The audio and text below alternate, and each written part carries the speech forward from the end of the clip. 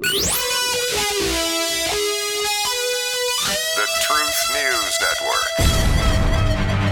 Where do you begin? Seriously, where do you begin to understand what's happening in the last 18 months? Life in this world is beginning to look like the director's cut of Lord of the Rings. Indescribable torment, tyranny, and it just never ends.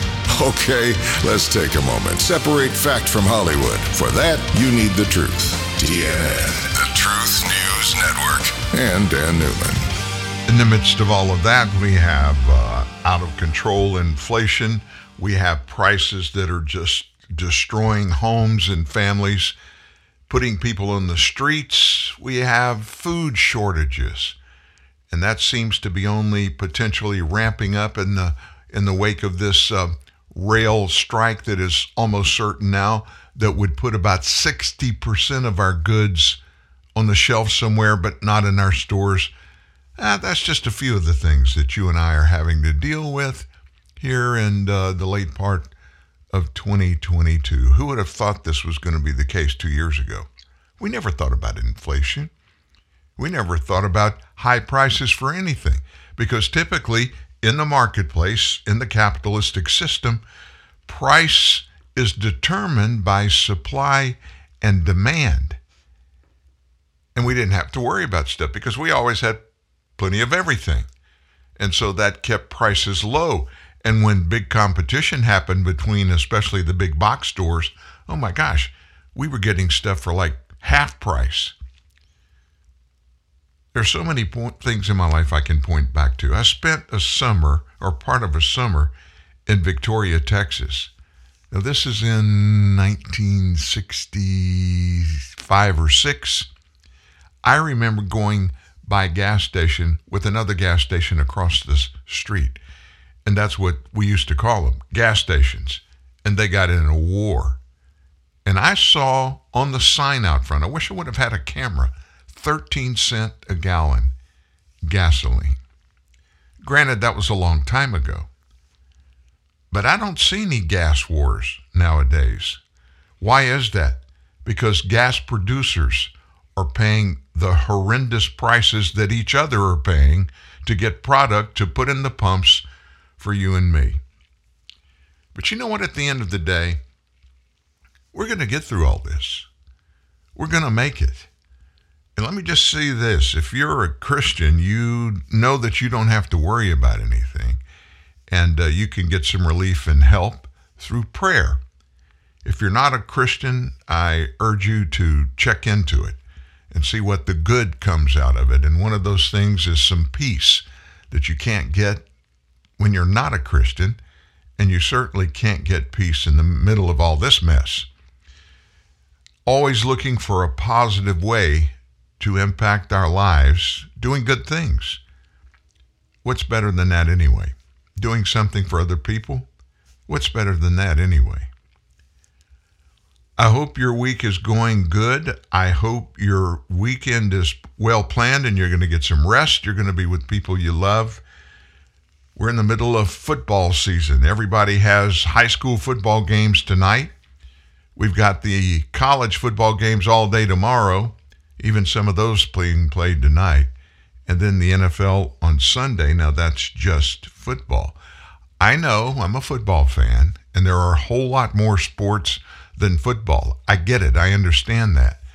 But it seems like football is just kind of stuck in this little 3-month period, so we have to really pay close attention. Because before we know it, it's going to be over. Let me give you a little information about something that is coming up the week after the Super Bowl. Now, the Super Bowl will be played, not sure of the exact date, but it's in the month of February. The next week, Amazon Prime is going to begin a series, and it's about a football team. It's called God, Family, and Football. You may want to write that down. God, Family, and Football. This is a series based on what has been happening for years right here in Shreveport, Louisiana, where I live. And it has to do with Evangel Christian Academy. Evangel Christian Academy, for those of you that don't know it, it's an amazing private school that was started in 1980 by my adopted mom. She adopted me. And her husband, former pastor Rodney Duron, who passed away about a decade ago. Gosh, it doesn't seem like it's been that long. And they decided we needed a private school. Their son had gone through high school football, then played college football at Louisiana Tech University. Denny Duron was a quarterback at Louisiana Tech when they won 2 national championships, back-to-back years, and in those 2 seasons, lost 1 football game. There are, well, let's figure it out. Let me give you some names of some players off those teams. Fred Dean, defensive tackle, played a long time for San Diego, then San Francisco. He's in the NFL Hall of Fame. Mike Barber, all-pro tight end with the Houston Oilers. Billy Rickman, wide receiver for the Atlanta Falcons. Pat Tilley, all-pro, wide receiver. Roger Carr, all-pro, wide receiver. Larry Anderson, defensive back, played at the Pittsburgh Steelers. I'm leaving several others out. It was an amazing 2 years. I was in the middle of that. I was a year behind Denny Duron going to school. And so I got there my sophomore year, and the good stuff didn't start happening until the next year, the next 2 years. It was incredible. It was an amazing thing. I will say this, God had a big part in it because Denny Duron is a minister. He went there as a minister, and he committed that wherever he went to college, he was going to make sure that there was a group on campus that was meeting together, like-minded Christians. And that happened, and there was a huge Christian move on the campus in those 2 years. This past weekend, that team had a 50th anniversary at a home game played in Ruston. And I've got pictures that came out of it, the men that got together that were a product of those 2 particular seasons. It's an incredible story. Now, I'm telling you that has nothing to do with this God, family, and football series that's coming out on Amazon Prime.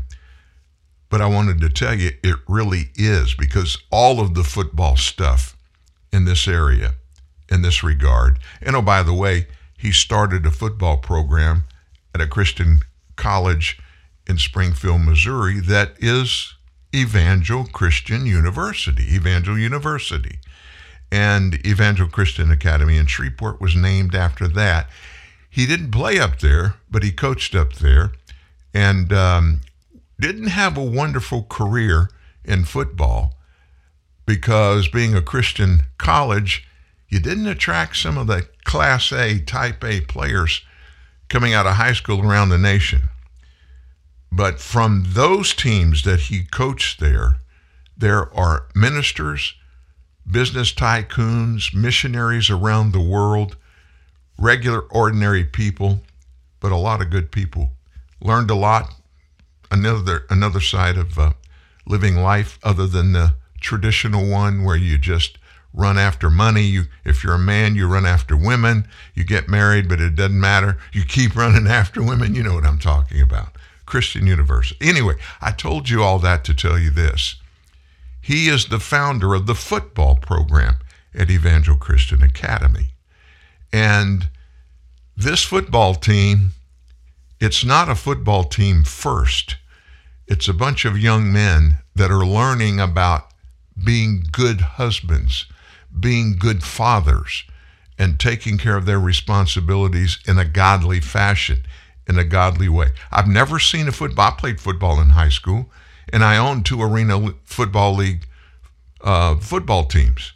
I've been around football my whole life. I love football. I'm still involved. I do the PA, public address, at Evangel's home football games. I just love it. Got 2 grandsons that are playing football at Evangel Christian Academy. 2 that have already graduated at Evangel Christian Academy. So as you can see, I'm plugged in. But what this series does It started, it's looking back at last season. And I'm not going to give you all the details, but just tell you there's a transition. And so from last season, the kids that were there, no matter what grade classification we're in this year, they're in a classification higher. They have much more knowledge of the game of football, of how to make this team better than they were the previous year. And it's following all of that. It's following some of the players. It's following the way the program works. It's going to be a really good family series that you need to watch. Now, let me tell you what I'll do. I will keep telling you about it and giving you the series dates and informations as they get released. But they're in the middle of filming it now at every home game, every away game. And it's really kind of cool to be down on the field when I'm away. You know, I'm not in the press box when we go on the road, but I get to interact with the team on the field and interact with these production people. I mean, they're really pros. This is a really professional series that they're doing.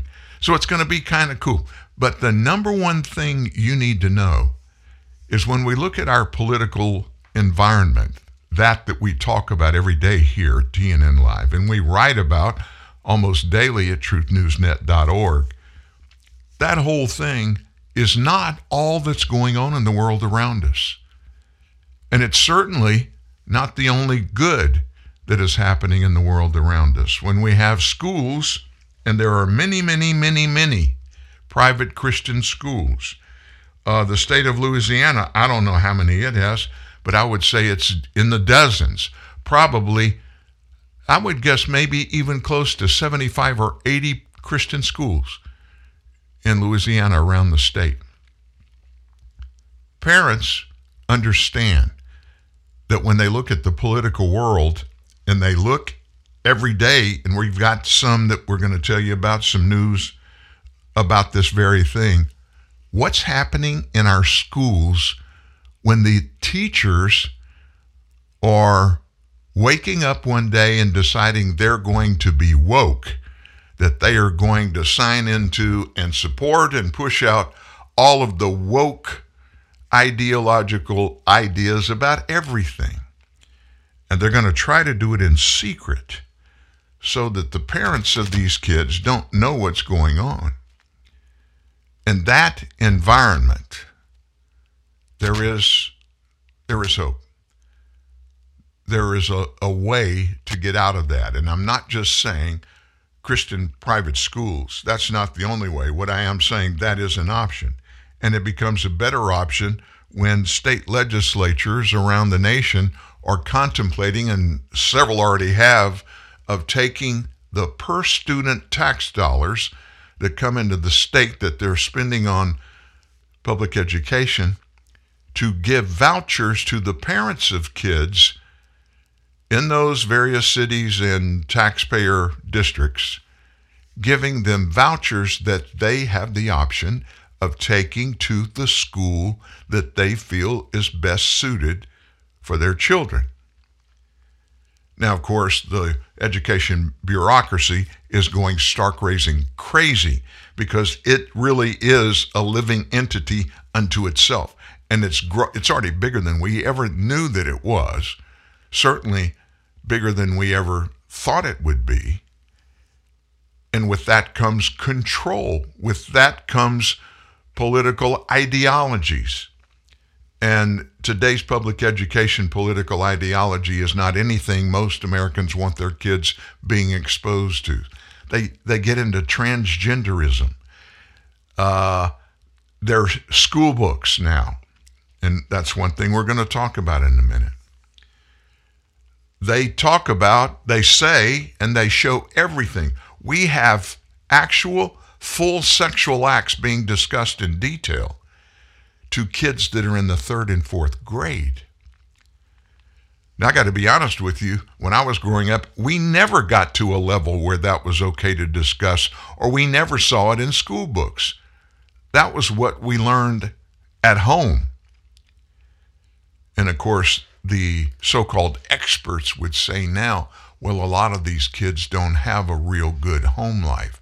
So what we've got to do is do those kind of things for the parents, and we want to make sure that those kids are getting taught the right stuff. I'm not kidding. They really believe that, and they're acting it out. I'll just give you one example of it right now. The Pentagon is the operational structure for all of the U.S. military, all branches rolled into one. Listen to what's going on there. Pentagon school libraries.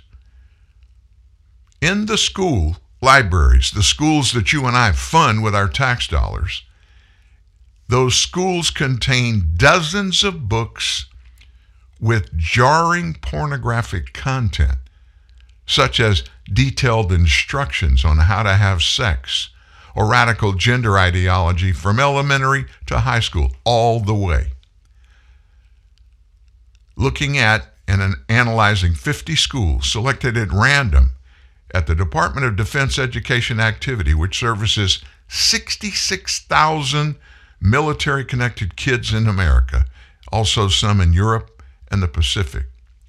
Some of these libraries boasted specific sections for banned books, including explicit titles such as "This Book is Gay," which discusses orgies, and sex apps where they can go get more information.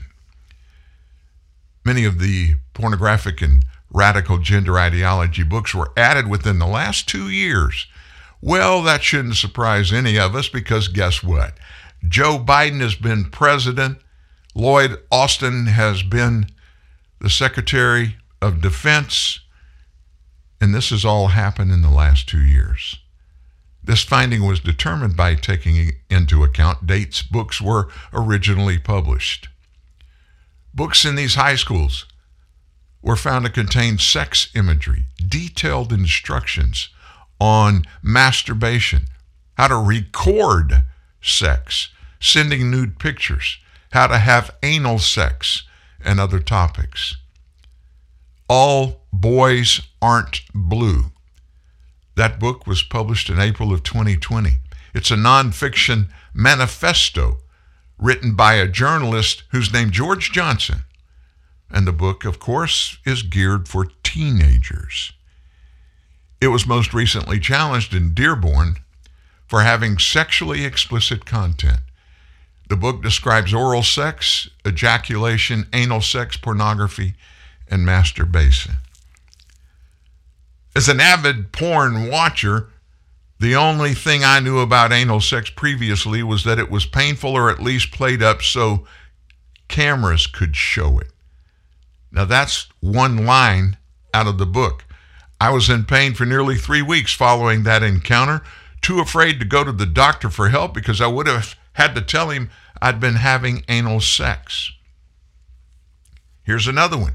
The Uncensored Guide by Nicole Hasler has an entire chapter dedicated to, quote, kinks, sexual fantasies, and fetishes. The Communicating About Sex section says, mouths are also for talking. The anatomy part of the book shows explicit images of male and female genitals and discusses breast reductions and augmentations. Some names for breast, according to the book, are airbags, tits, bee bites, balcony, Charlies, boo-boos, bojangles, track of land, chesticles, headlights, knockers, boobies, fun bags, and dairy pillows. And I'm not even going to get into all the names for male genitalia. The book went on to describe sexually explicit names for scrotums, erections, and vaginas. This book was published in December of 2020. And that's when it first came out. And our DOD grabbed it and stuck it in all these schools. This particular one that we were just telling you about, it seeks to create a sexually liberated utopia. Teaches children how limitless sex, so long as consent is involved, should be celebrated.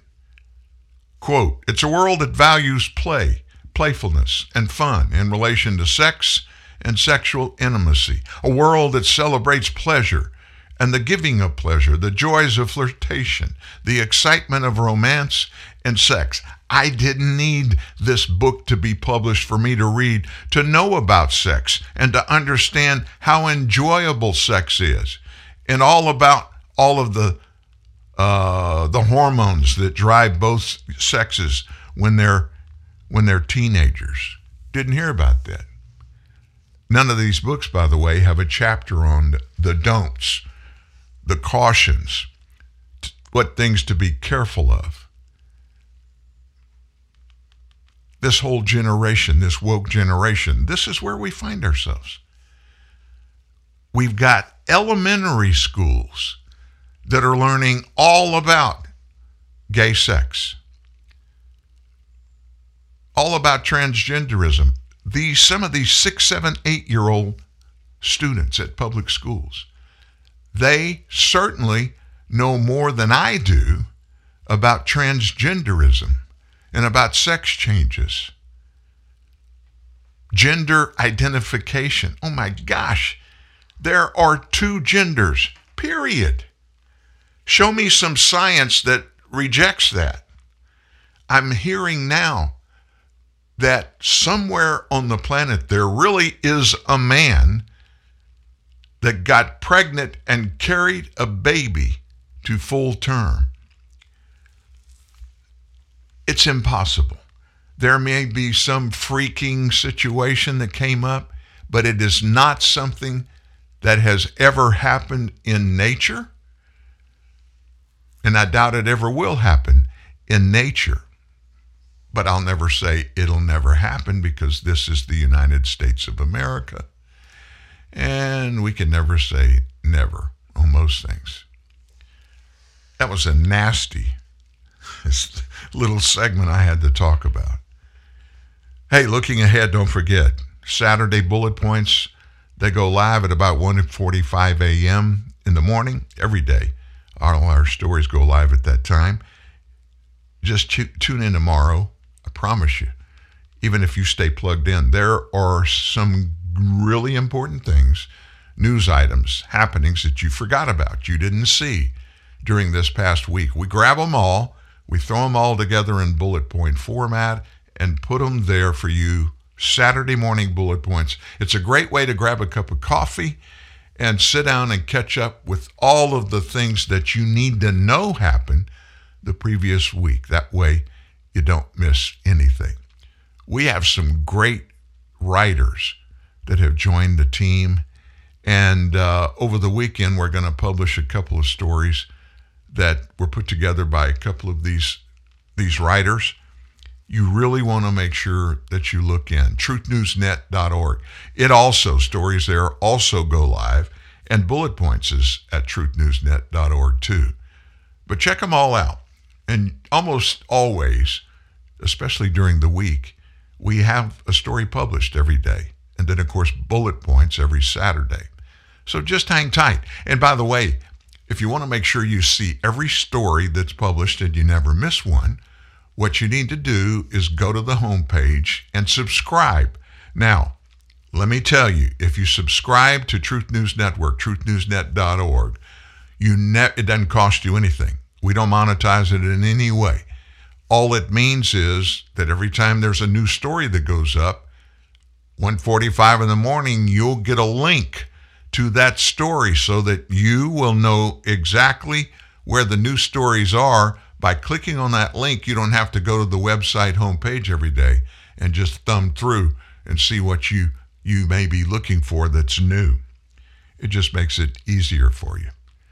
We never send out any requests. We never charge anything. We don't sell our mailing list. Our mailing list is pretty substantial, and I think if we wanted to monetize it by selling it, we could. We've never done it. We've never given any of our subscribers emails or contact information or names to anybody, and we never will. I'm the purveyor of Truth News Network and TNN Live, and I'm promising you that will never happen. So what's the biggest big news in the last 24, 36 hours? I think it has to do with Elon Musk. He finally closed the deal to buy Twitter. And after a months-long legal battle, Elon Musk, you may know him best as the owner of SpaceX and Tesla, Elon Musk officially reached a deal with Twitter to become the sole owner of the social media giant. And it was a historic shakeup of the tech industry. We have no idea what's going to happen there, but it's going to change. And let me tell you, it started yesterday. He walked in and he fired everybody, all of the top-level management people, even the CEO. And it's because, as he dug in, when he was doing due diligence before he closed the sale, as you do with any purchase of any facility, company, or whatever, and he found some things that he was uncomfortable with. I wouldn't say that Elon Musk is a conservative, but I will tell you this. He's made a lot of money. Richest man on the earth, up and down. And he didn't do that accidentally. He did it by being an objective observer of everything that goes into the companies that he put together. I mean, everything. People, positions in the company, what everybody is supposed to do, what has to be done for that company to be successful in its service for the people it serves. Some people get that, some people don't. Elon Musk is the consummate entrepreneur. This agreement will take and is taking Twitter private at $54.20 a share. That's about $44 billion in the sale that the tech mogul has previously attempted to get out of over claims that he was misled by the number of spam or bot accounts that were set up on the platform. And of course, I said this as his first move. He fired several top executives, including the CEO, the chief financial officer, and the head of legal policy, trust, and safety. That's really interesting. While Musk's exact plans for Twitter, we don't know what they are yet. He has made several public comments about it, primarily on Twitter itself, stressing the importance of the medium as a forum that protects free speech. It's going to be really interesting to see if he really does that. So I can promise you already what's happening. I looked this morning. There are some nut jobs out there posting some really far out things. And we're going to see how Elon Musk really believes in free speech. They're testing him. He said this yesterday: for Twitter to deserve public trust, it must be politically neutral. And of course, that upset the far right and the far left equally. Because the far right, they want things not being published that kind of go after them. I got to promise you, free speech in an environment where there is nothing but free speech, people are going to be hurt. People are going to get upset. They're going to be put down. You're going to see and read ugly things about you. And if there's no thought police out there, Elon Musk is going into this and he's saying anything can be said.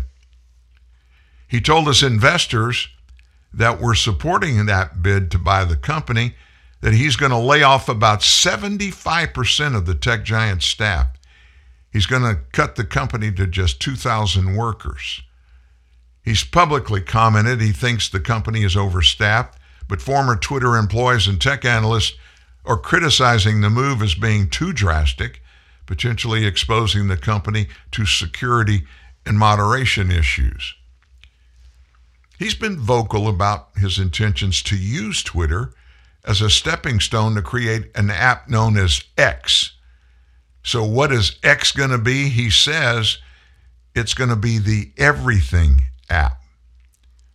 When a Twitter user claimed it would have been less difficult to simply build X from scratch, Musk countered that the purchase would shave 3 to 5 years of development time, although he hedged the claim by admitting, I could be wrong. That's another thing about Elon Musk. He's wrong all the time. And he's okay with being wrong and telling everybody I made a mistake. To be honest with you, that's what good entrepreneurs do. When do they do it? Whenever they make a mistake, make a bad choice, make a bad decision. They don't all get it right all the time. I guarantee Elon Musk is busted several times. He's lost a lot of money doing things that he felt were sure bets.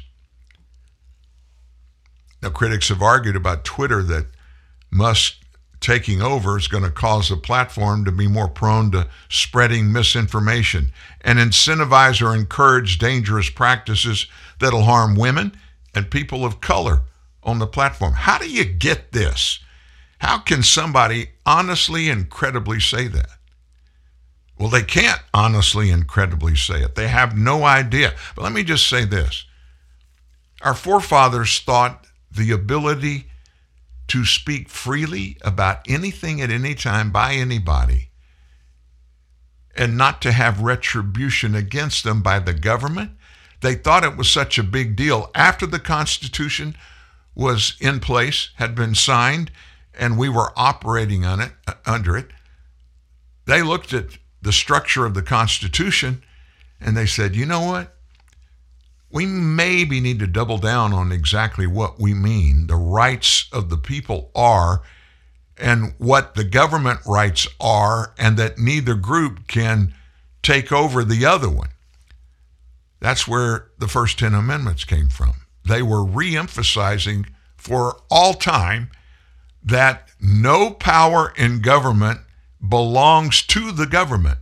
All power belongs to the people, and that our government would always be a government of the people, by the people, and for the people. And they made the free speech thing, the guarantee that no speech can be abridged. That's amendment number 1. The first 10. Restate the rights that are owned by the American people, and they made that number 1. So it's going to be really interesting to follow the results of Elon Musk on Twitter. We're going to see changes, obviously. But you know what's already happened with the announcement of all of this, and we have writer after writer, conservative blogger and podcaster after, they've had their content just disappear, or it will show up, but nobody hardly ever sees it. That happens from those algorithms that these big tech giants put in their systems so that when somebody is of a certain political ilk and writes about it, they get censored, pushed to the back of the bus. We've seen a bunch of that already just change instantly. And it should be that way. It should be. I know Twitter is a private company. It will remain a private company. And the rules are different for government doing things and people in the private sector doing things. I understand all that. But I do know this one thing. Elon Musk is about the people. He always has been. He's got a lifetime in his rearview mirror that shows that. And I really believe he's going to straighten this thing out, and that it will, fixing Twitter, it will change the big tech industry, and social media will never be the same again. And that's a good thing. Social media, I don't know how many, but there are tons of people that get so intimidated and so upset with these social media websites that they kill themselves. We need to see that go away. So I don't know if you've heard about it, but in the wee hours of the morning, Nancy Pelosi's husband, Paul, Nancy was in D.C., Paul was in their home in San Francisco. He was violently assaulted, the report says, from an invader. Early this morning, an assailant broke into the Pelosi residence in San Francisco and violently assaulted Mr. Pelosi. The assailant is in custody. The motivation for the attack is under investigation. Mr. Pelosi was taken to the hospital where he's receiving excellent medical care and is expected to make a full recovery. So even though we're at odds with his wife, House Speaker Nancy Pelosi, say a prayer for Paul Pelosi. Isn't it interesting? In our election, the upcoming mainstream midterm elections, one of the leading concerns about voters is crime.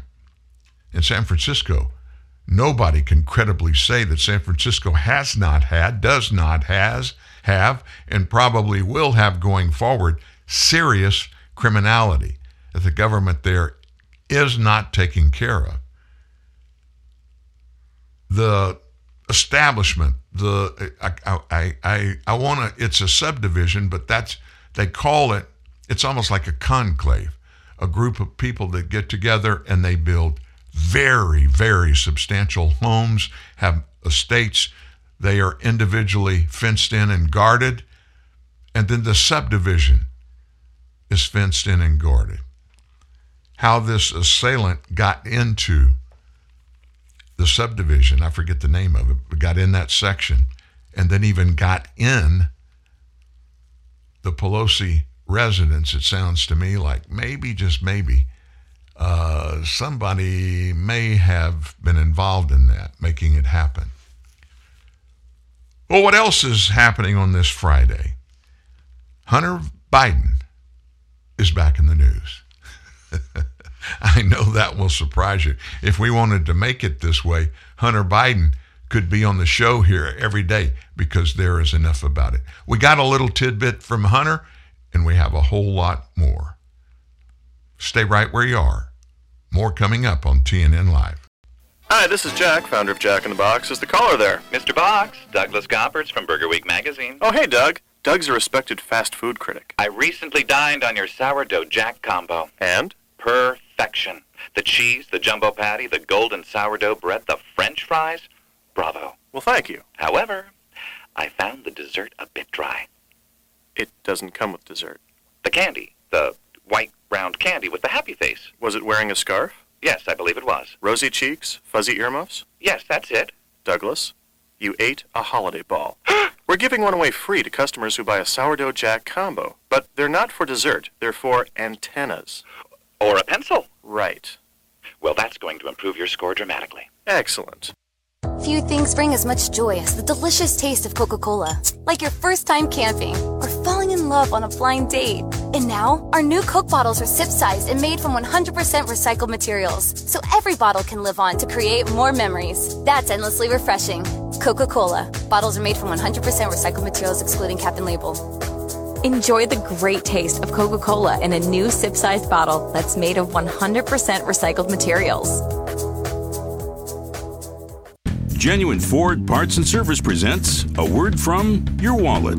Are we at the gas station? Oh. Yeah, I know. I'm feeling these gas prices too. I'm the wallet down here. Head to a Ford dealership. Why? Proper vehicle maintenance. A new air filter can save 19 cents a gallon. Correct tire inflation up to 6 cents a gallon. Wow, that sure adds up. Fat wallets are very in right now. Right now, Motorcraft air filter replacement is just $19.95 or less. Replacing a dirty air filter can increase fuel economy by as much as 10%. Well, done. That was easy. Maybe you should listen to your wallet more often. Well, you're typically pretty quiet. Well, I didn't want to be a pain in the...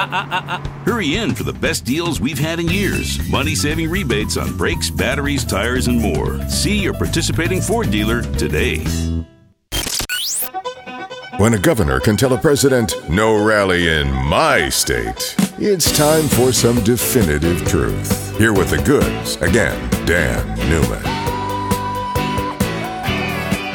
Let me do something. I don't often do this, but I want to give a shout out. We have somebody on the West Coast, Peter Lloyd, and he's 2 hours. Now think about this. He's 2 hours earlier than we are. So that means when we start the show at 9 o'clock, it's 7 o'clock in Long Beach, California, where he is. But he is a faithful listener of TNN Live. He's been there since the show began. And I want to say thank you, Peter, for your support of TNN Live and all of you that are here every day and those of you who can't be here every day, but you're here quite often when it works best for you. I want to say thank you for that. The show is growing nationally and internationally, and it blows my mind. We had all those Russian students at the University of Moscow that for 2 years, the International Political Science Department required every course in the department to monitor one U.S. conservative podcast and one progressive or leftist podcast, and they would have tests on it, weekly tests, and it was for the purpose of teaching Russian students the difference in politics in the United States so they could compare it to the politics in Russia as being part of Asia and Europe. And I learned that because, as we talked about subscriptions earlier, we don't sell them, but people they're always logging in. We started getting a bunch of subscriptions, and we didn't know where they were coming from. We don't know where any of them are coming from. It's just your name and your email address. But on the email addresses that I began to question, they ended, instead of in .com, they ended in RU or Yandex. So I asked my IT director about it. I was concerned, and he said, Dan, those are Russian. And I was like, oh my God, who's listening? What's going on? And so I worried about it. And you can understand, we were having about 60 or 70 of them a week for a month or two. That really bothered me.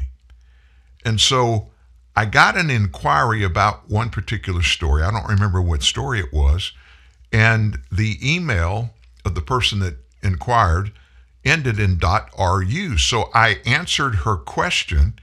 And at the bottom of my response, I said, by the way, and I told her what was happening with us getting these subscriptions.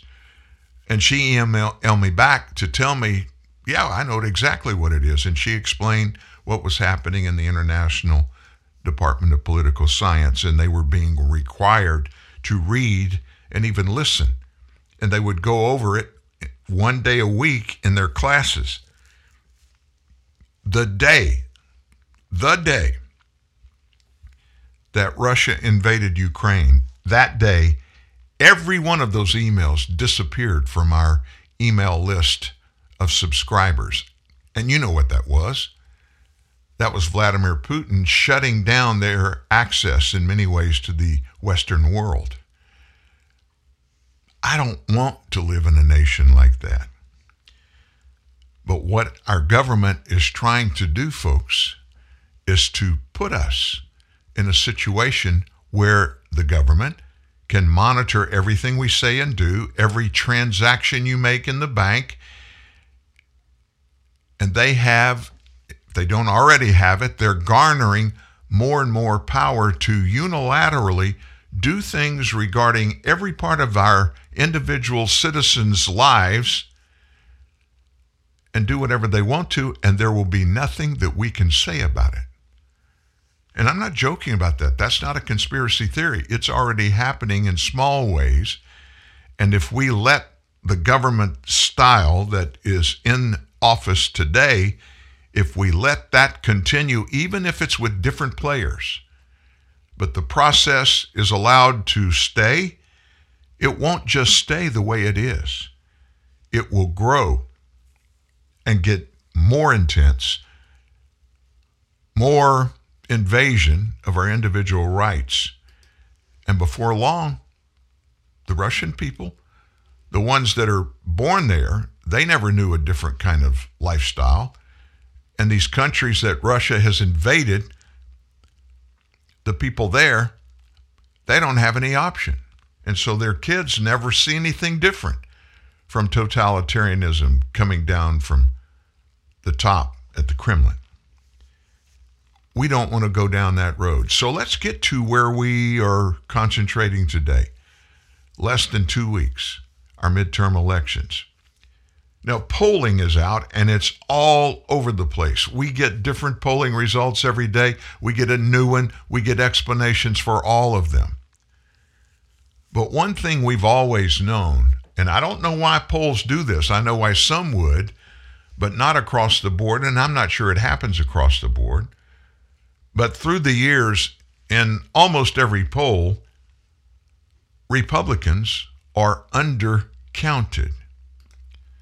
Now, the obvious explanation for that would be to suppress the vote and impact what people think about who other people like the most in any upcoming election, to make them think that Democrats are more liked and therefore will be elected more often than Republicans.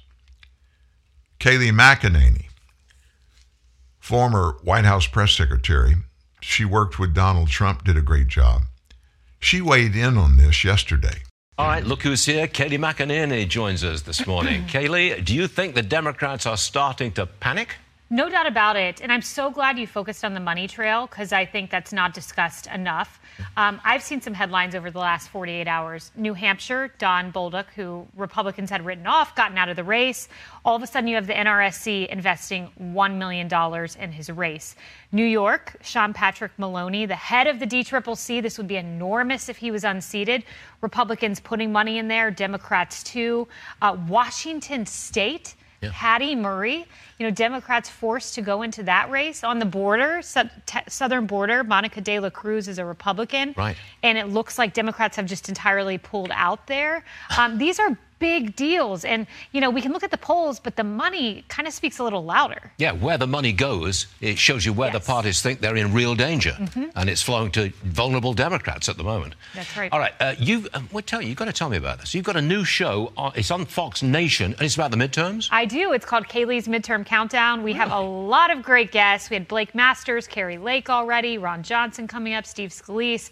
All the big names, all the big candidates. Well, it is getting exciting. There's It is. 13 days to go. It looks like there could be a real turnaround for Congress. Yeah. That, to me, that's really exciting. And when you look at trajectories... Your ratings will be fantastic. Thank you. Every single poll trending in one direction, Stuart, and it seems to be trending the color I'm wearing, kind of red. I've got to be serious about one thing here. Justice Samuel Alito, he's speaking out about Roe v. Wade and the leak of the Roe v. Wade decision. He says it puts the Supreme Court justices at risk of assassination. Where was the condemnation from the White House? It's a great question, because we heard Jen Psaki say, stay peaceful, but nevertheless feel free to go to justices' homes. Should never have been the case. Joe Biden, when there was that assassination attempt against Kavanaugh, he never directly addressed this. Remember, it took Congress several times to even pass funding and extra security for these justices. The federal response was abysmal. And I would like to think if this was Sotomayor or a Democrat left-leaning Supreme Court justice, that Republicans, if they were in power, would have acted differently, because this is something we've just got to stand united on. We never found out who put out the leak. We never found out who leaked. No, but we can arrest 22 pro-life activists. The DOJ can. We can go after all sorts of political crimes, but we will never look at the leaker, because it just doesn't flow in the right direction. Before we close it out, I know you are a close watcher of elections. Mm-hmm. How many seats do you think the Republicans will pick up in the House? There's a leading question. I think it's being vastly underestimated. Look, people are saying 10 to 20. I think it could be above 20. I'm putting my money at somewhere in the 25 range. This is a wave election. Polls always underestimate Republicans on the generic ballot. And I think if Republicans are leading even by a point to 3, that can be indicative of a 25-seat pickup, which would be enormous. And I think we take the Senate by 1, possibly 2 seats. So 51 or 52 Republicans in the Senate. Yes. That would be a sweep. It would be a sweep, and I think that's what we're in for 13 days from now. You're not supposed to say this in journalism, but no, only time will tell. I need some wood to knock on. Yeah, knock on some wood. Katie, great stuff. Thank you very much indeed for being here. I like Stuart Varney a lot, and Kayleigh McEnany. She's a great spokesperson, and she's one of those people that doesn't pontificate. And her pontifications, if she was called that, they're very objective. You don't see much of that. And obviously, she is a conservative, a Republican, and she supports that political philosophy, but she doesn't demonize the opposition, people in the Democrat Party, and even further left than that. That's very unusual in politics today, and she's pretty objective. Fox News did a good thing when they got her and gave her the ability to be on, and she's on every day in that show at Outnumbered, I think. She's one of the co-hosts of that show, and she does a really good job there. We're going to keep watching. And the polls, folks, remember this. Those are people's opinions. And when they put together the opinions of about 1,000 people and they try to extrapolate that all the way out to 340 million Americans, that's a big stretch. Most polls, I will tell you this, when it comes to a presidential election especially, most polls get it wrong. Get it wrong. I will never forget this. I've got the Real Clear Politic list of all the polls and on Election Day in 2016. There were 33 different polls on Real Clear Politics that day. 33 different polls. Only one of the pollsters projected, 1 out of 33, that Donald Trump would win the presidency that day. You want to know which poll it was? It was not one that's a biggie. It's not one that we hear about every day. And I'll be honest with you, I'd never heard of it before.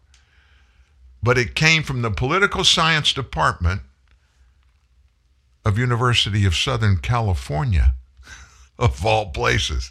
They're the only ones out of 33 different polls that the morning of the 2016 election published their poll that day that showed Trump was going to be president.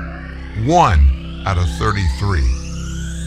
Real truth, real news. TNN, the Truth News Network. Grab an ice-cold can of Celsius and stay active and energized all day.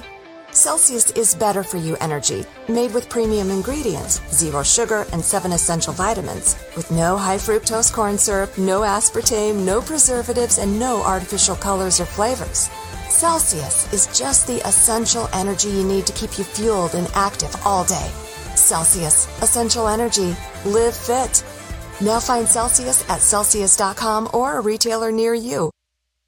We're outside Pilgrim Furniture and Mattress City where parents are disappearing. Excuse me, are your parents in there? Yeah. They can't decide if they should take no interest for 60 months with no money down or an extra $100 off every $9.99 they spend. It's a tough choice. But they've been in there for 6 hours. I want dinner. Parents, if you're at Pilgrim, please make a decision. I'm crazy hungry, so she's got to be too. Slide through the Mickey D's drive-thru to get a Big Mac. Right after I order her quarter pounder with cheese, cause I don't know everything, but I do know what my girl's feeling hangry meal. Get it at McDonald's when you buy one of your faves, like the Big Mac, quarter pounder with cheese, 10-piece chicken McNuggets, or filet of fish, and get another for just $1. Ba-da-ba-ba-ba. Prices and participation may vary. Valid on item of equal or lesser value. New home ownership can be a real eye-opener, but it's the perfect time to look into Homeowner 101 from the Home Depot. Free live streaming workshops taught by expert associates now at homedepot.com/workshops. You'll find indoor and outdoor workshops, even home systems workshops. Plus, you'll get the know-how you need to care for your biggest investment. Master the basics at Homeowner 101, only at the Home Depot. How doers get more done. Register now at homedepot.com/workshops.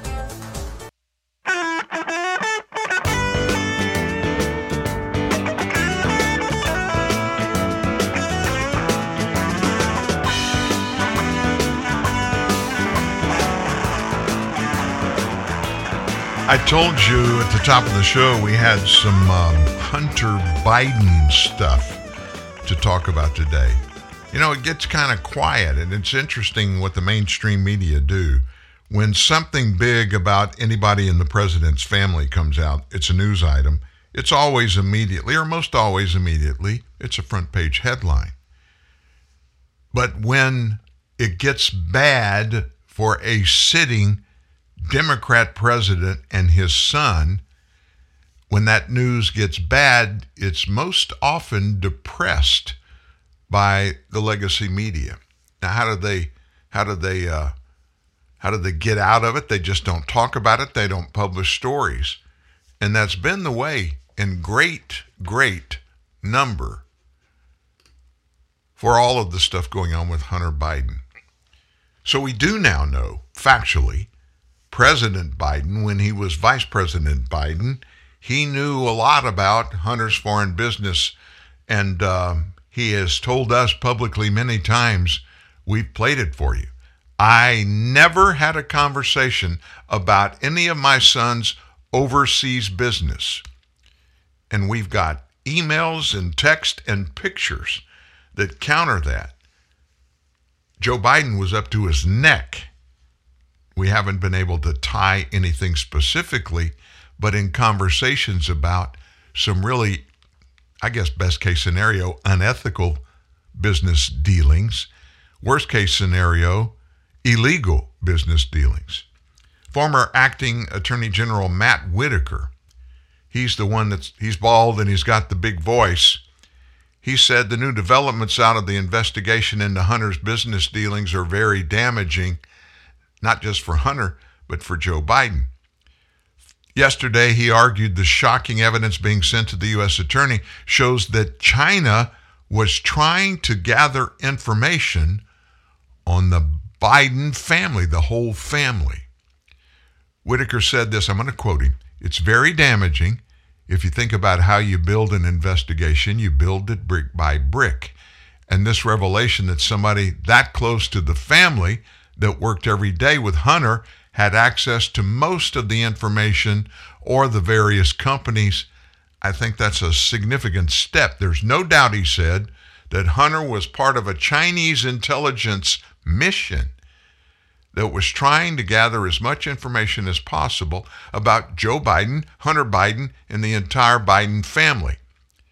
And what Senator Ron Johnson and my home state Senator Chuck Grassley have found and now given to the U.S. Attorney in Delaware is just shocking how much money was being given to the Biden family, as we call it here, the Biden syndicate. James Biden, who is the president's younger brother, he was kind of like the operations manager, and still is basically, of the Hunter and Joe Biden family syndicate. And James was the kind of go-to guy. And it really, folks, their entire business operations evolved around one thing and one thing only: giving access to people that have a lot of money to then the vice president of the United States. More and more is going to come out about it. And especially if Republicans win control of the House, the investigatory and oversight committees in the House, they have already put structured plans in place to get into investigating those kind of things about Joe Biden and Hunter Biden, principally Joe Biden, though. Biden officials pushed for the Saudis to accelerate production in July and August, and additional increases from September to December, which would significantly impact oil production ahead of the midterm elections. Details of this whole syndicate thing were revealed by none other than the New York Times. First, the Saudis would accelerate an OPEC plus production increase of 400,000 barrels a day, already planned for September, moving it back to July and August. Then the Saudis would get the cartel to announce another production increase of 200,000 barrels per day for each month from September to December of this year. It was a deal that was cut by Joe Biden. On June 2nd, OPEC Plus announced they would move up the production increase scheduled for September. That was fulfilling the first part of the secret deal. Team Biden soothed concerns from some big-time angry Democrats with details of this oil deal. Now, this is from the New York Times. After the White House would meet with the Saudis, despite Biden promising to treat them as a pariah during his campaign. You remember that? Although Biden and the White House repeatedly said his trip to Saudi Arabia was not about the price of oil, details of the deal reveal how much of a priority it actually was to the administration. But the deal that Biden and his team constructed, it blew up in his face. OPEC Plus announced only a boost of 100,000 barrels a day for August, and in September they announced they would cut production by 100,000 barrels. In October, OPEC Plus shocked Biden officials after they announced they would actually cut production by 2 million gallons a day instead of increasing production. Joe Biden made secret Saudi deal, and he did it for this one purpose. He was going to use that to reduce the price of gas at the pump, the price of heating oil, do that for 3 months before the midterm elections to save his Democrats that were running for re-election, and also Democrat candidates that were running for open seats or running to beat their Republican counterparts. It was all planned. It was laid out. It was very specific. And I got to be totally honest with you, give kudos to the White House for coming up with a plan, any kind of plan, that would at least kind of give us a temporary fix for our problem with oil and gas here in the United States. And by the way, it's just getting worse and worse and worse every day. Him releasing 100 million barrels of oil from our strategic petroleum reserve, that's a temporary fix that'll only last a few days. We use 15 million barrels of oil every day. It doesn't take long to run through 100 million, does it? He has no fix. He has no fix for anything. So it's like instead of taking a rifle out to go hunting, he takes a shotgun. And literally that's what his panacea was about gun control when he was vice president. He basically said, why don't you just use a shotgun? And talking about self-defense. Well, let me just say this.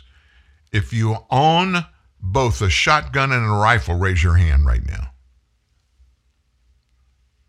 I can see a lot of people raise their hands.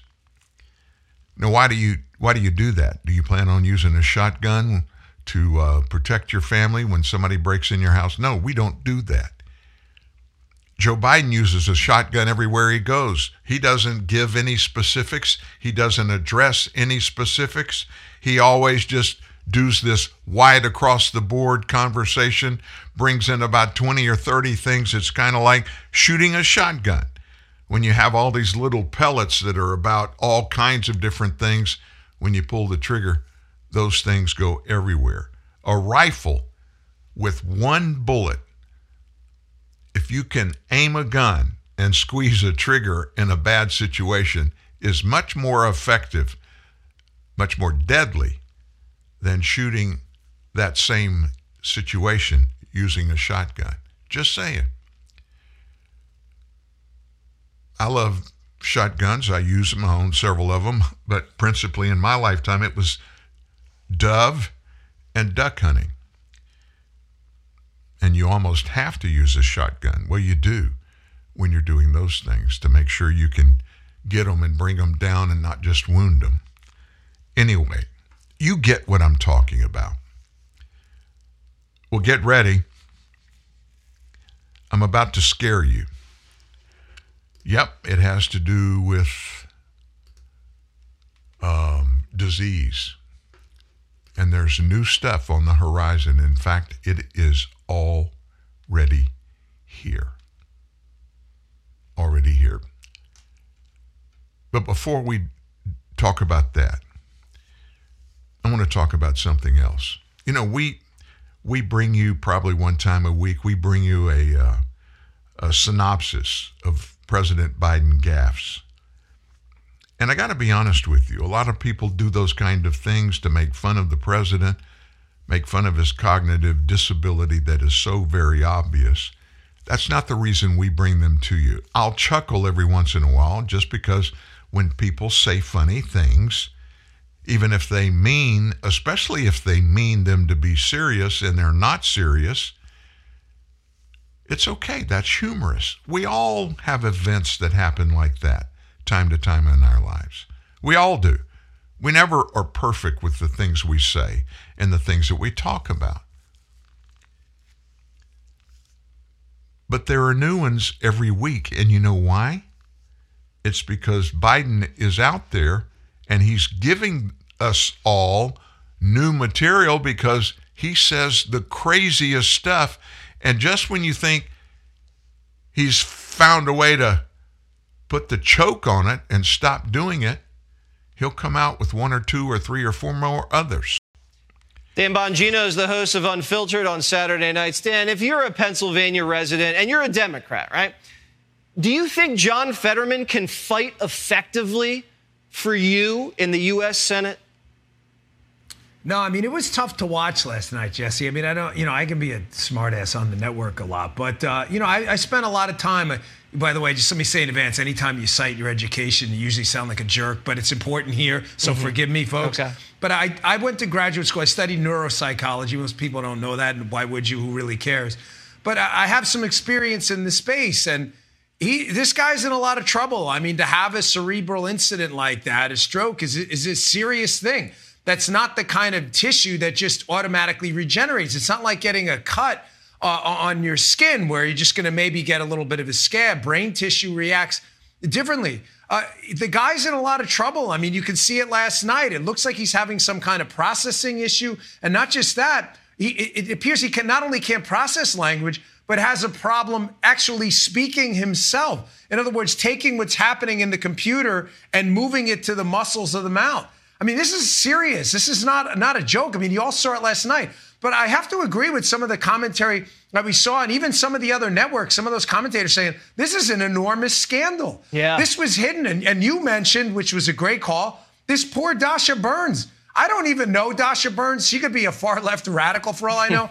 But she goes on a mainstream media network and says, hey, listen, I interviewed this guy, and she was very nice about it. She goes, he appears to be having significant problems, and they try to cancel her. They did. For Jesse, here's her the own kicker. colleagues for tried doing to cancel journalism. her. Yeah. Right, for doing actual journalism for once. I mean, she's owed an enormous apology. This guy is not fit to be in the Senate at all. That's clearly obvious to any rational actor. Isn't it sad to watch Barack and Joe prey on this poor guy, to have them travel to Pennsylvania, where this guy should probably be doing speech therapy and resting, and he's already at risk for another stroke?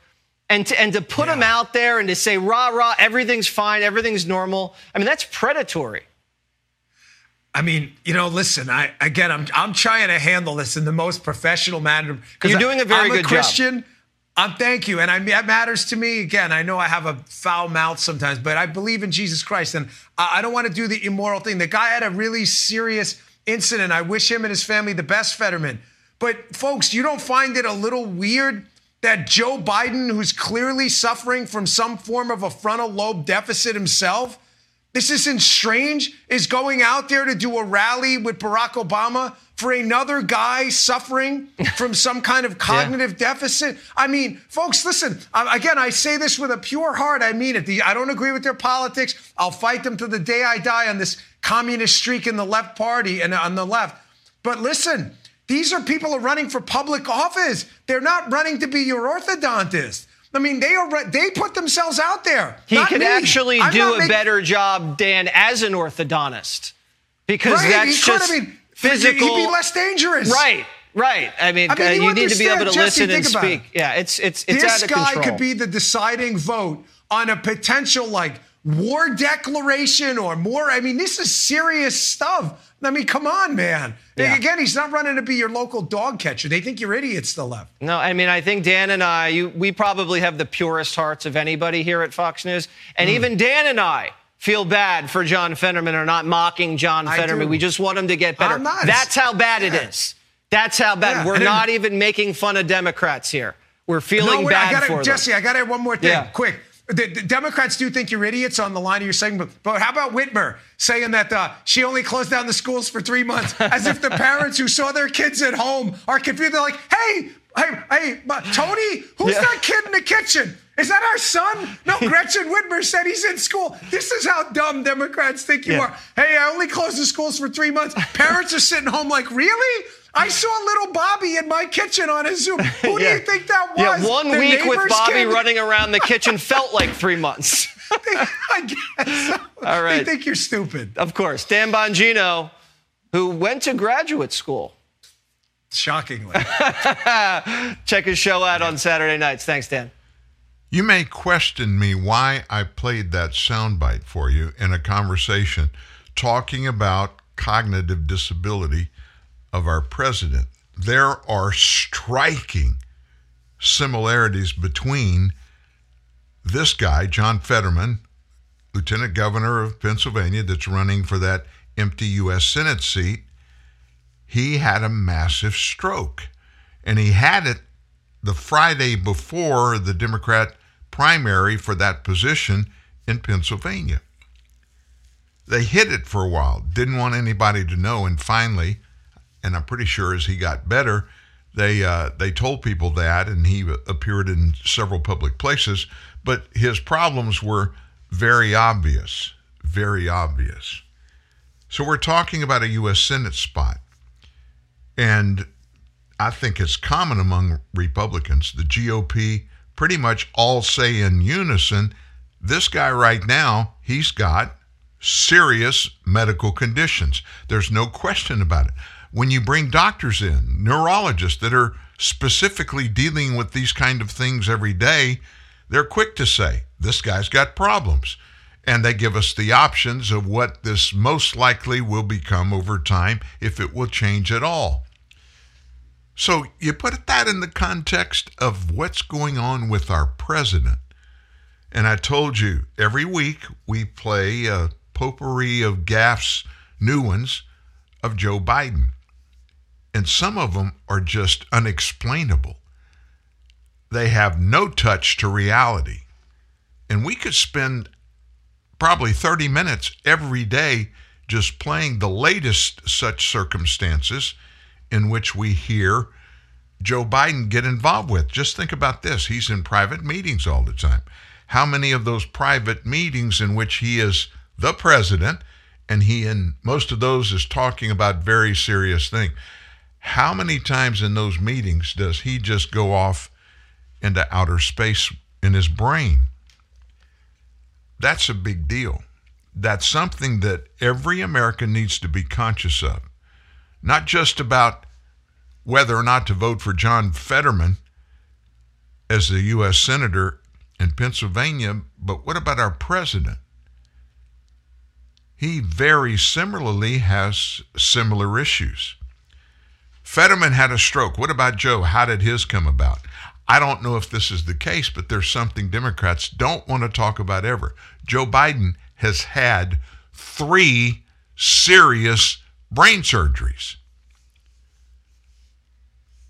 And doctors then warned that there would be cognitive problems, but that they thought he would be able down the line to be able to cope with them. These 3 surgeries happened more than a decade ago when he was a U.S. Senator. Put that in the context of what we're seeing from our president today. And our friends in Australia, they are very, very quick. Almost, I guess, every week they put a little potpourri together of Joe Biden gaffes, and they laugh at him. They laugh at him. It's one thing to laugh at somebody, and it's another thing to laugh about something. They're way past the place where they were laughing about something, and they're laughing at our president, and justifiably so. There is no admission there's anything going on there, but there obviously is a lot of stuff going on there. Now, going into our last break, I told you about a new disease that's out there. It's really not new, but it is out there. The WHO said yesterday reported invasive fungal infections that has increased among hospitalized patients during the COVID pandemic. So the WHO, in a release alongside its recently released list of priority fungal pathogens, the UN Health Agency said emerging evidence indicates that the incidence and geographic range of fungal diseases are expanding around the world. Why? Because of the increases in travel as well as climate change. You know, they got to throw that in every time they're talking about any kind of disease. Climate change has something to do with it. Here's a quote from the WHO. Emerging from the shadows of the bacterial antimicrobial resistance pandemic, fungal infections are growing and are ever more resistant to treatments, becoming a public health concern worldwide. That came from Dr. Hanan Balkhi, WHO's Assistant Director General of Antimicrobial Resistance. The list categorizes the pathogens into 3 categories, including critical, high, and medium priority. Of the 19 invasive fungal diseases that have been identified, 4 were categorized as critical priority, including Cryptococcus neoformans, Aspergillosis fumigatus, Candida albicans, and Candida auris. You don't know how many times I practiced reading those things. I don't understand how medical professionals can handle that, even remember that, even say those things. Anyway, a recent recent study published in the journal Nature estimates that of the 150,000 fungal species described, about 200 of them are infectious to people. Now, I'm telling you all that just to tell you this. Now, the WHO comes out little under 2 weeks before the midterm elections with this really bad news.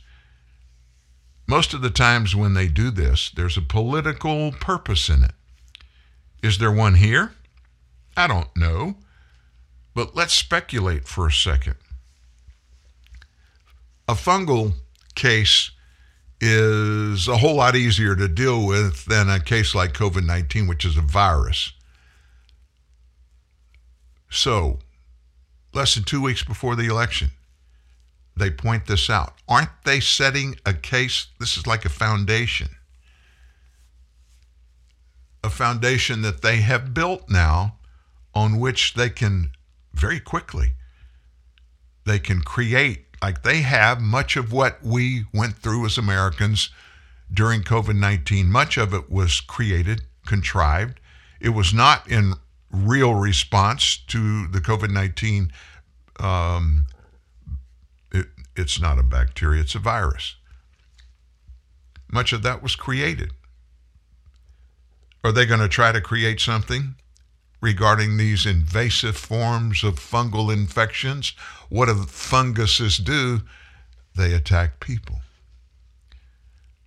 We're just going to have to wait and see. But I brought this story to you because I want you to know it is out there. And there's probably more to it. We're going to be watching it. We'll bring you up to date anytime we get any more news. There is COVID news. Senate Health, Education, Labor, and Pensions Committee, the oversight staff on Thursday released an interim report that says the Senate report details substantial evidence supporting the theory that COVID-19's pandemic originated as the result of a leak from the Wuhan Institute of Virology. Now, this is, of course, being debunked by Anthony Fauci and others. Experts have proposed 2 dominant theories on the origins of the virus, we're told. Number 1, the virus is the result of a natural zoonotic spillover. Or number 2, the virus infected humans as a consequence of a research-related incident. While it remains possible that SARS-CoV-2, which is COVID-19, emerged because of a natural zoonotic spillover, facts and evidence found in previous documented zoonotic spillover events have not to date been identified in relation to this pandemic. Substantial evidence suggests that the COVID-19 pandemic was the result of a research-related incident associated with the lab in Wuhan, China. A research-related incident is consistent with the early epidemiology showing rapid spread of the virus exclusively in Wuhan, China, with the earliest calls for assistance being located in the same district as the Wuhan Institute of Virology's original campus in central Wuhan. The WIV is an epicenter of advanced coronavirus research, where researchers have collected samples of and experimented on high-risk coronaviruses. So the Chinese government has constantly said, we don't have anything to do with the origins of COVID-19. But you got to understand, we're talking about a congressional committee. The name of it, I mean, it's almost impossible to say. Senate Health, Education, Labor, and Pensions Help Committee Minority Oversight Committee. But I'm pointing out, it's a Democrat-controlled Senate, basically. This committee is got more Democrats than Republicans. Democrats are coming out and saying and agreeing COVID-19 started in Wuhan, China. Finally, the truth comes out. What do we have next? Well, we're going to wade into a few of the polls. We're going to talk about some of the candidates and where they stand. And I got to be honest with you, you've got to check it out day by day because it changes day by day. But it is looking more like people are awakening to truth and facts. But I guess more than that, like I've never seen happen before, about political issues, more Americans than ever are really going deep and making sure the positions they hold on every issue is the one that really best suits their minds, their thoughts, and the things that they think are important for themselves and their family members. So we're going to wade into that and a bunch of more other stuff. We got about 38 minutes left in the show, so there's much more after this. Hi, it's Jamie, Progressive's Employee of the Month, 2 months in a row. Leave a message at the... Hi, Jamie. It's me, Jamie. I just had a new idea for our song about the Name Your Price tool. So when it's like, tell us what you want to pay, hey, hey, hey, and the trombone goes, blah, blah, blah, and you say, we'll help you find coverage options to fit your budget. Then we just all do finger snaps while a choir goes, savings coming at ya, savings coming at ya. Yes? No? Maybe? Anyway, see your practice tonight. I got new lyrics for the rap break. Progressive Casualty Insurance Company and Affiliates. Price and coverage match limited by state law. I'm a Verizon engineer, and today we're turning on 5G across the country, including right here in New York City. With the coverage of 5G nationwide and in more and more cities, the unprecedented performance of ultra-wideband. It will change your phone and how businesses do everything. I'm proud because we didn't build it the easy way. We built it right. This is the 5G America's been waiting for, only from Verizon. 5G ultra-wideband available only in parts of select cities. 5G nationwide available in 1,800 plus cities. Square Packages, the packaging specialists, are proud to present a box on both your houses. The untold story of the invention of the box and the family rivalry that nearly destroyed it.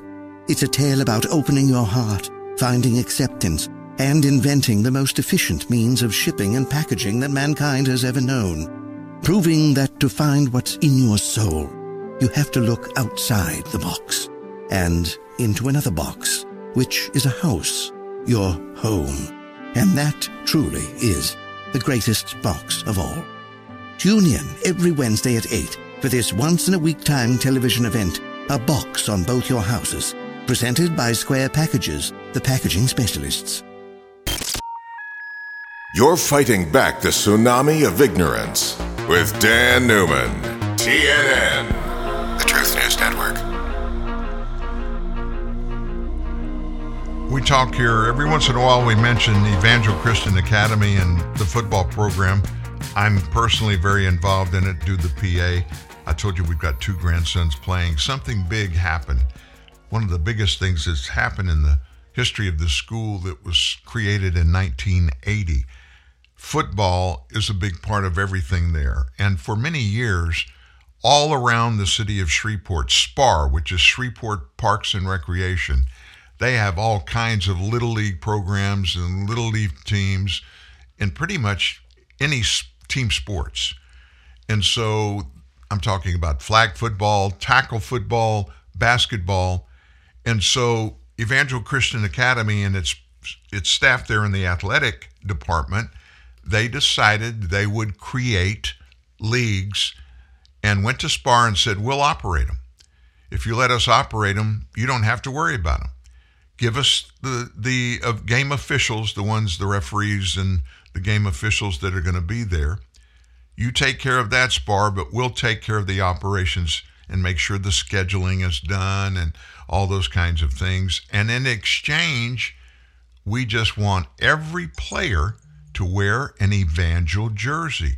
Different colors, different versions of the logo, but wear an Evangel jersey. So for years, probably a decade, anytime on any Saturday, you go to any of the parks where there is a lot of team competition going on, there would be Evangel football teams, basketball teams, playing sports, having games.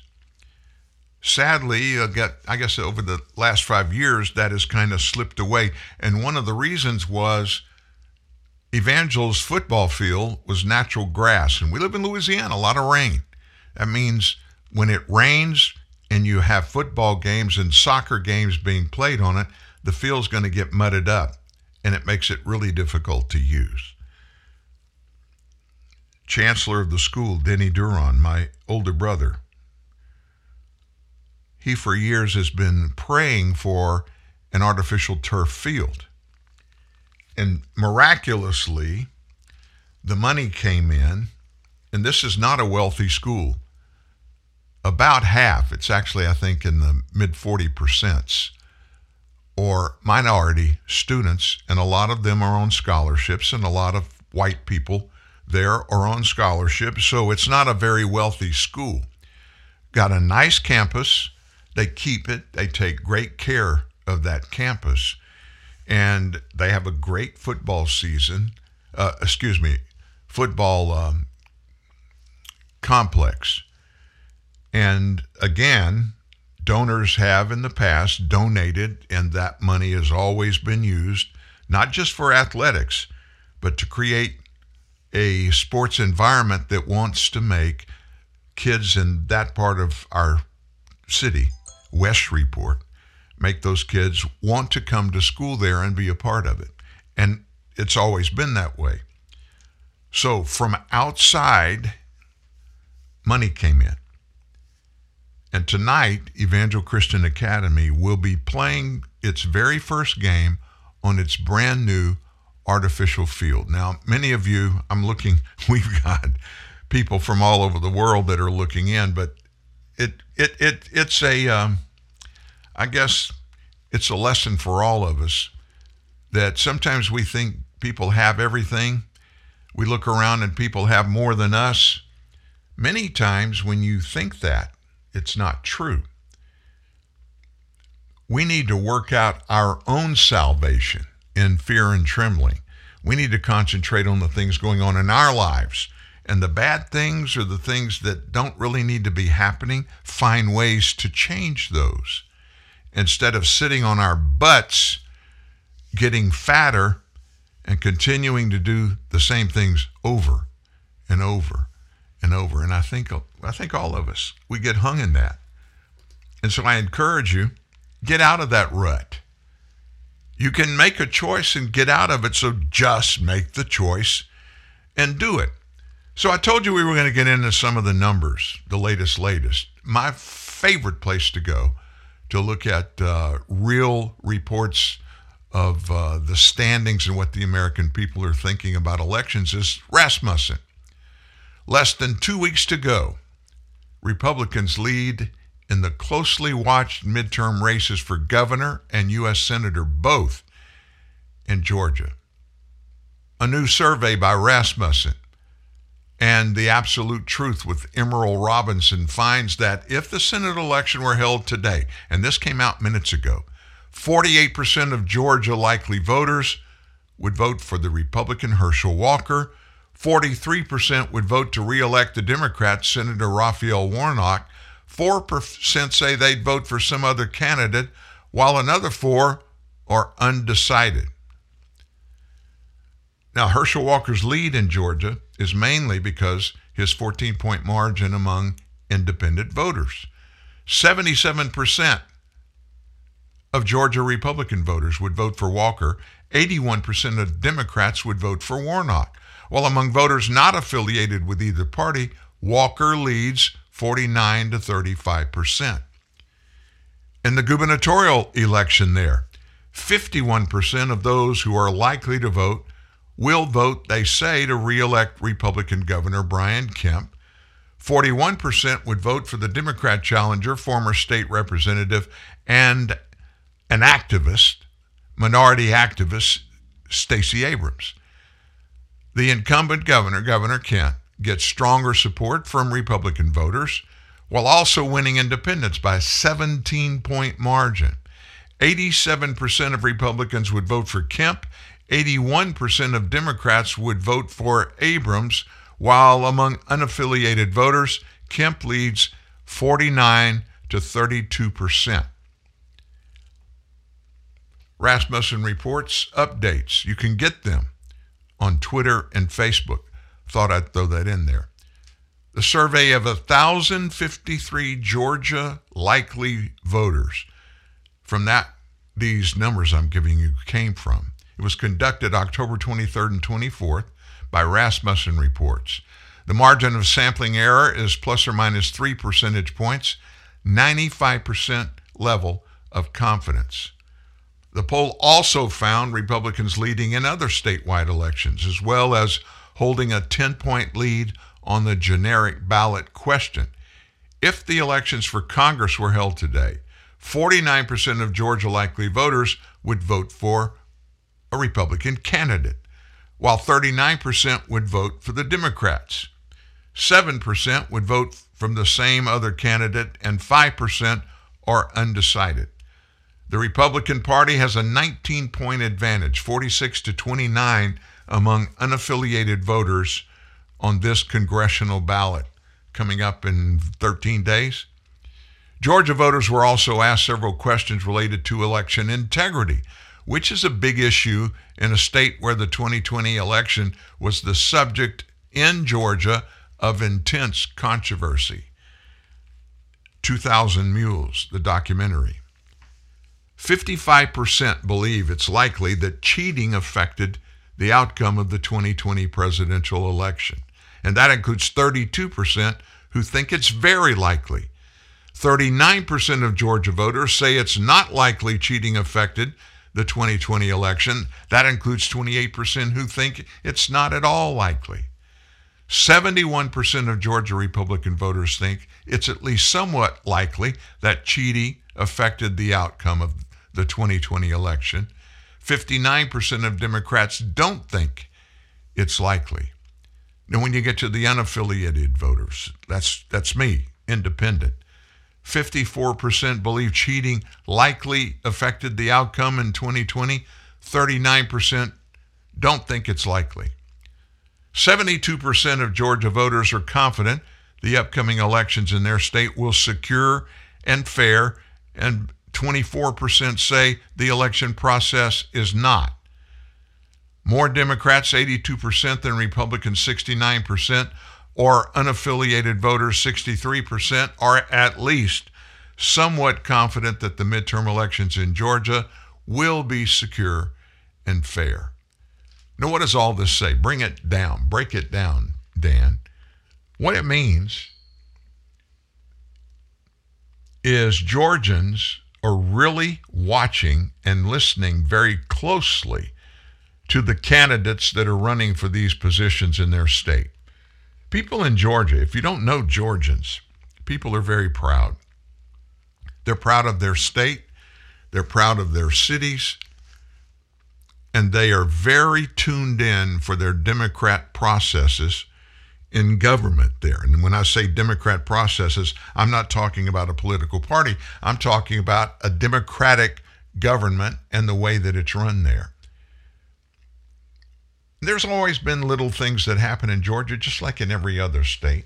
But Georgia politics has pretty much stayed on a level keel for a long time. Yeah, power, majorities, they wave, and different elections come up with different results. And sometimes Republicans control, sometimes Democrat control legislatures and the governor's mansion. But you know what? That's the way democracy works, where you have election. The election results are the results of what the people in that district or state, what they want and who they want to govern them.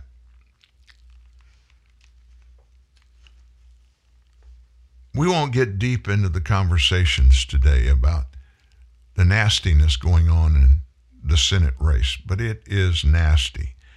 And the target of it all is Herschel Walker, former NFL running back, a great one, as a matter of fact, from the University of Georgia. He was an incredible athlete, and he's a very conservative American. And if you haven't watched any of his stuff, people may make fun of the fact that he talks kind of with a slang method, African-American method.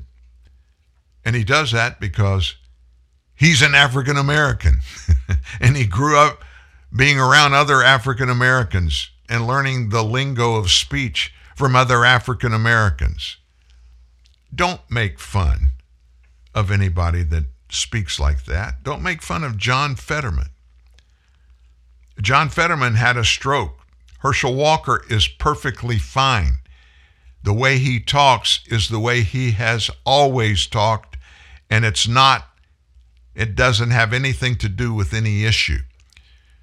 And if you feel it's that way, you might want to check your heart, because what we call that down in Louisiana is racism. So, governing and campaigning. Our president is back on the campaign trail, but not until November 3rd.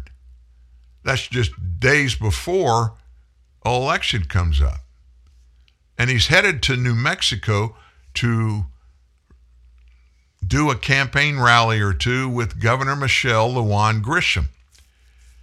Now think about it. He's not going till November 3rd. That's 5 days before the election. If you really want to help somebody, get your butt out there. Democrats are nervous about their prospects in New Mexico after recent polling there shows the governor struggling against her Republican challenger, Mark Ronchetti. One poll, the Trafalgar poll released this week, shows Ronchetti with 46% of the vote, Grisham 45%. Can't get much tighter than that, right? Democrats are facing tough races around the country, even in traditionally Democrat states.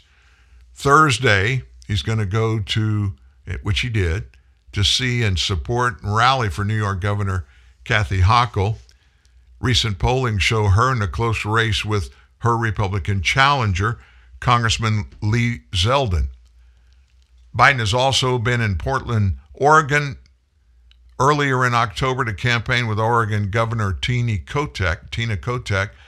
Polls show Republican Christine Drazan taking a lead. In September, he showed up in Michigan to campaign, hold hands with Governor Gretchen Whitmer. She's facing a tougher than expected challenge from her Republican challenger, Tudor Dixon. People in Michigan really like Tudor Dixon.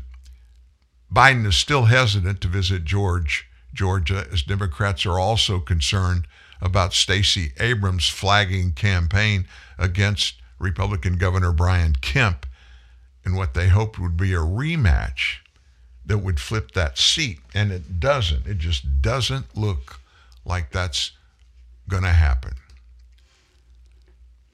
You heard in that conversation between Stuart Varney and Kayleigh McEnany, she mentioned it.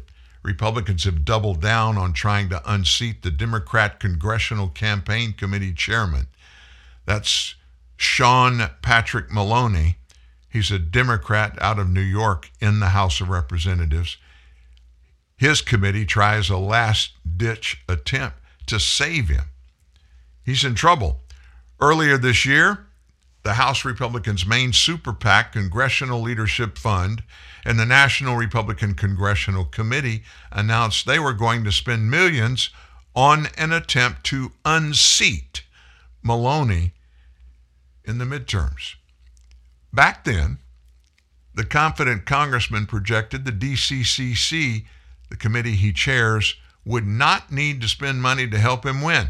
In fact, in April, Maloney went so far as to say, "I don't see a scenario where that's going to happen." This past weekend, he claimed that the NRCC and the CLF are lighting on fire to unseat him. But a couple of bad polls came out for Maloney that show Republican challenger Mike Lawler is winning. It was reported that the DCCC would be spending $600,000 in New York's 17th Congressional District to help the chairman. You know what's interesting? Roughly 2 weeks ago, Politico reported that the DCCC lacked the money necessary to help other vulnerable members. However, in response to Maloney's attacks on the Republicans for trying to unseat him, and the DCC now spending money to help him, the Republican committee announced it would be upping their spending by $867,000. So in other words, it's a fight. It's a dogfight. And a longtime Democrat that's been in power in Congress is really hard to unseat. But it's looking like Sean Patrick Maloney may be in his last days in the U.S. House of Representatives. And there's another one that's in big trouble. Democrat Tim Ryan up in Ohio. He's had a couple of debates with J.D. Vance, his Republican counterpart. And Tim Ryan, he's struggling, and you know why he's struggling? Because of what he believes in and what he's done as a U.S. congressman for Ohio. So he's running for Senate. He's a member of the House, but he's running for Senate. In addition to that race, Ohio voters are going to decide the fate of two statewide ballot initiatives. One would add a prohibition on illegal aliens voting in local, state, and federal elections. They're going to add that to the Ohio Constitution if it passed. The other would make it easier for judges to set higher bail for criminal suspects. In both of those issues, Ryan is refusing to say how he will vote.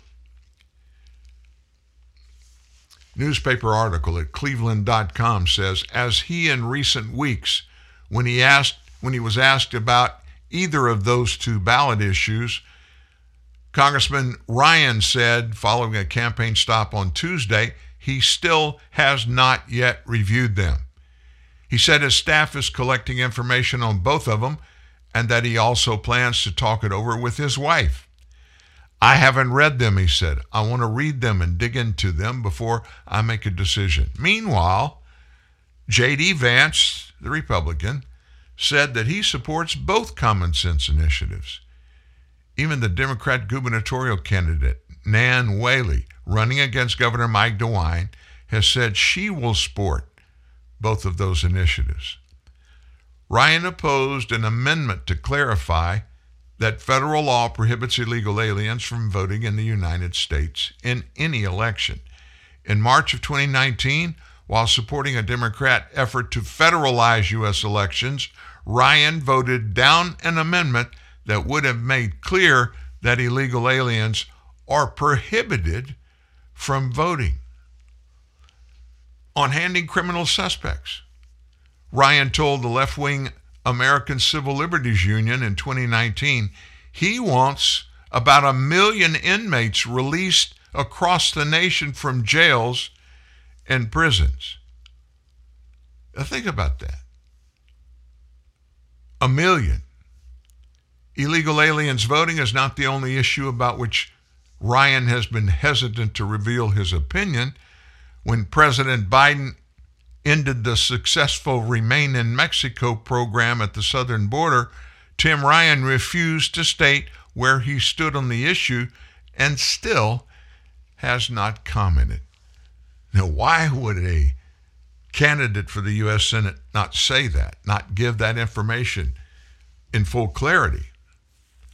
It's because he would rather tackle the concerns about him not turning that information over than the impact of him listening to his ability to become the next U.S. Senator in Ohio slip away. The truth comes out, and to be honest with you about it, he's in a lot of trouble, and it looks like the Republican is going to win there. J.D. Vance is going to win there. Tim Ryan, he's just had a speckled past. He's pretty arrogant. I think you know him. He served on and serves on some really serious committees in the U.S. House of Representatives. But he's not, in my opinion, now this is my opinion, in my opinion, he doesn't seem to have it all together when it comes to the way you do political things and create political policies. And I know, I've never been in the U.S. Congress. I've never been a part of crafting legislation either. And I've never dealt with political opponents. So he can say that. But what I do know is his actions, his own actions, are speaking pretty loudly that he's not the person that needs to be the next U.S. Senator from his state, Ohio. You're fighting back the tidal wave of deceit, lies, spin, and ignorance with TNN, the Truth News Network.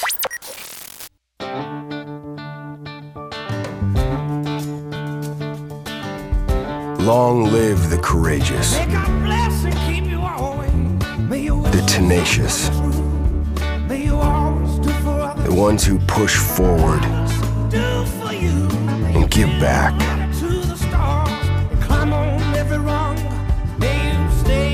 Long live the greater good, the helping hand, those who fall and get back up.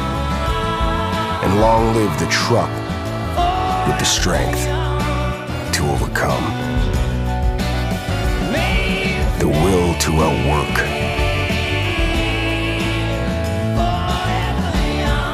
and the commitment to outlast them all. Ram, proven to last.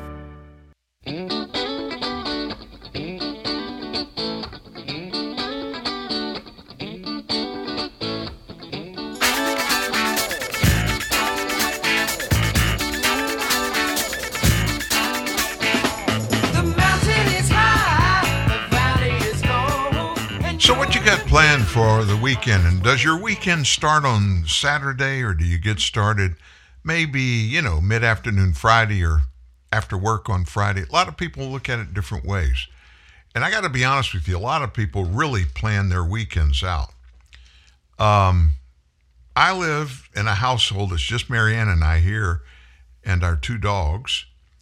And I don't plan anything for the weekends. You know why? Because she does. She's into that kind of stuff, and she's really good at doing it.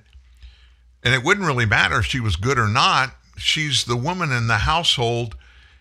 And if I made all the plans for the weekend, you could bet that about 90% of what I pitched would not happen because she doesn't want them to happen.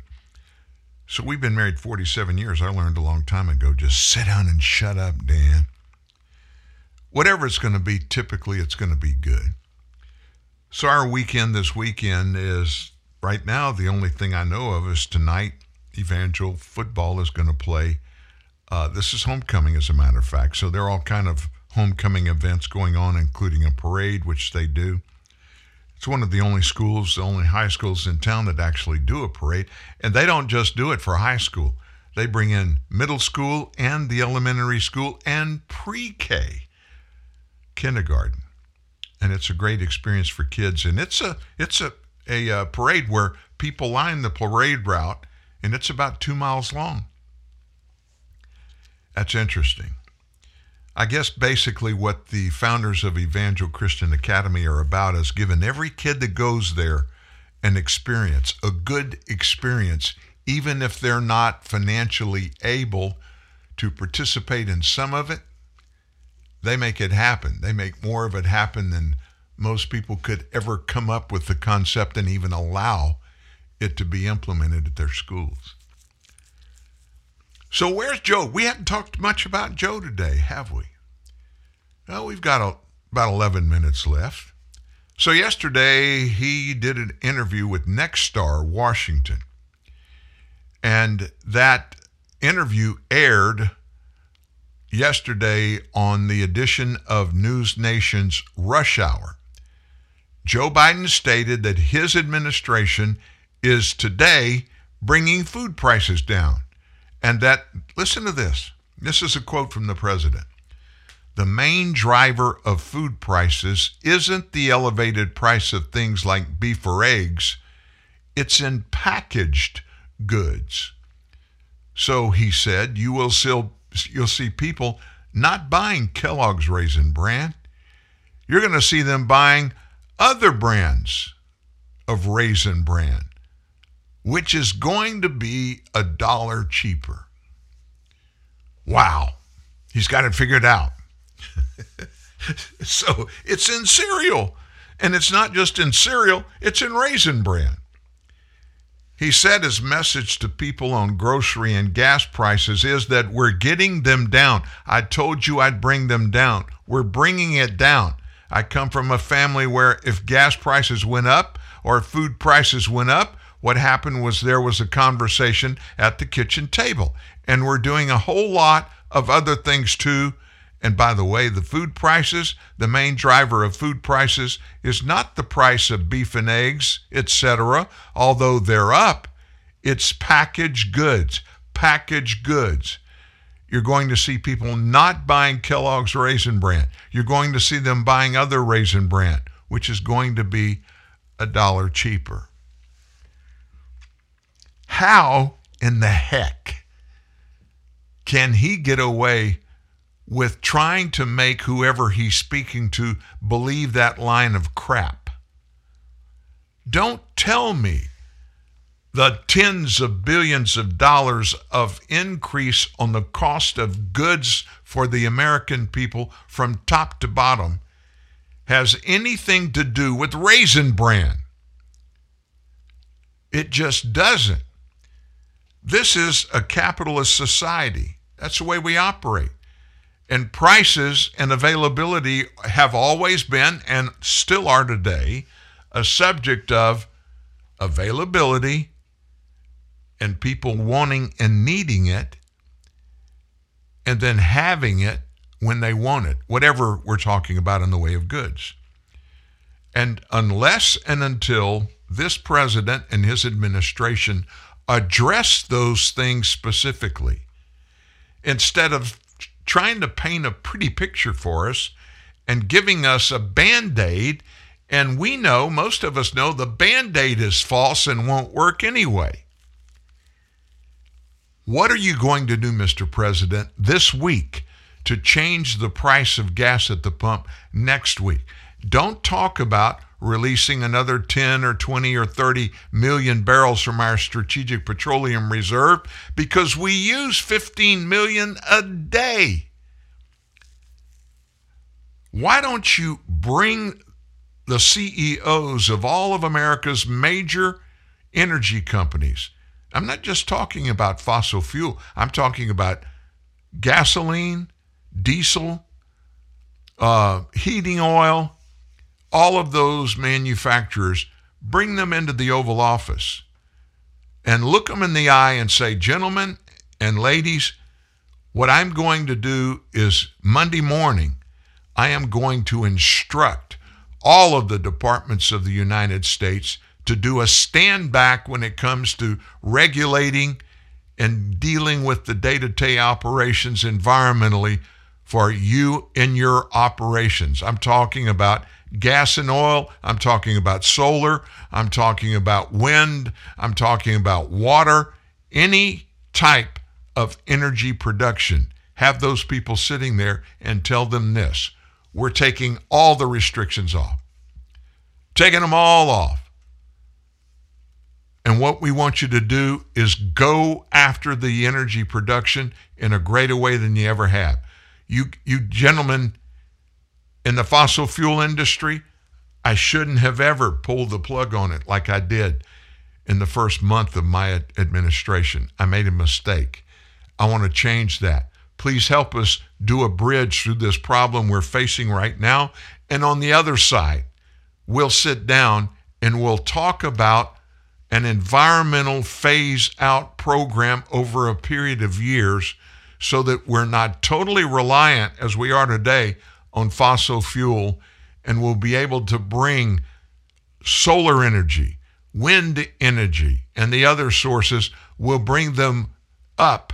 Together, we'll work on working out a process where we can eliminate the costliest to our environment ways of producing energy in a smart way while making a transition to the energy sources that are totally clean and that they'll work and be cost effective. If he would do that, we would have drill bits in the ground in 48 hours. Now, how long does it take to drill and complete a well? It depends on weather, it depends on the rock formation in the ground, and it depends on how deep you go. Obviously, a shallow well is a whole lot cheaper and a whole lot quicker to bring up and complete it than is a Haynesville Shale directional drilling rig operation where all of the elements you're going into the ground for are 15,000 people below the surface, 15,000 feet below the surface. But these are the experts that understand that, Mr. President. You're not going to be able to do it yourself. You got to bring other people in. And it's about time, Mr. President, that you do just that. You don't know everything. I was taught a long time ago, my first big career job in the automobile business. It was at a car dealership. And customers would come in, Ford, Lincoln, Mercury. We had a lot of different models, 3 different brands. There was no way that any of my salesmen or me would know every option and know what the option combinations were available on which vehicle. There was no way we could know that. And not knowing that didn't mean any of us were stupid.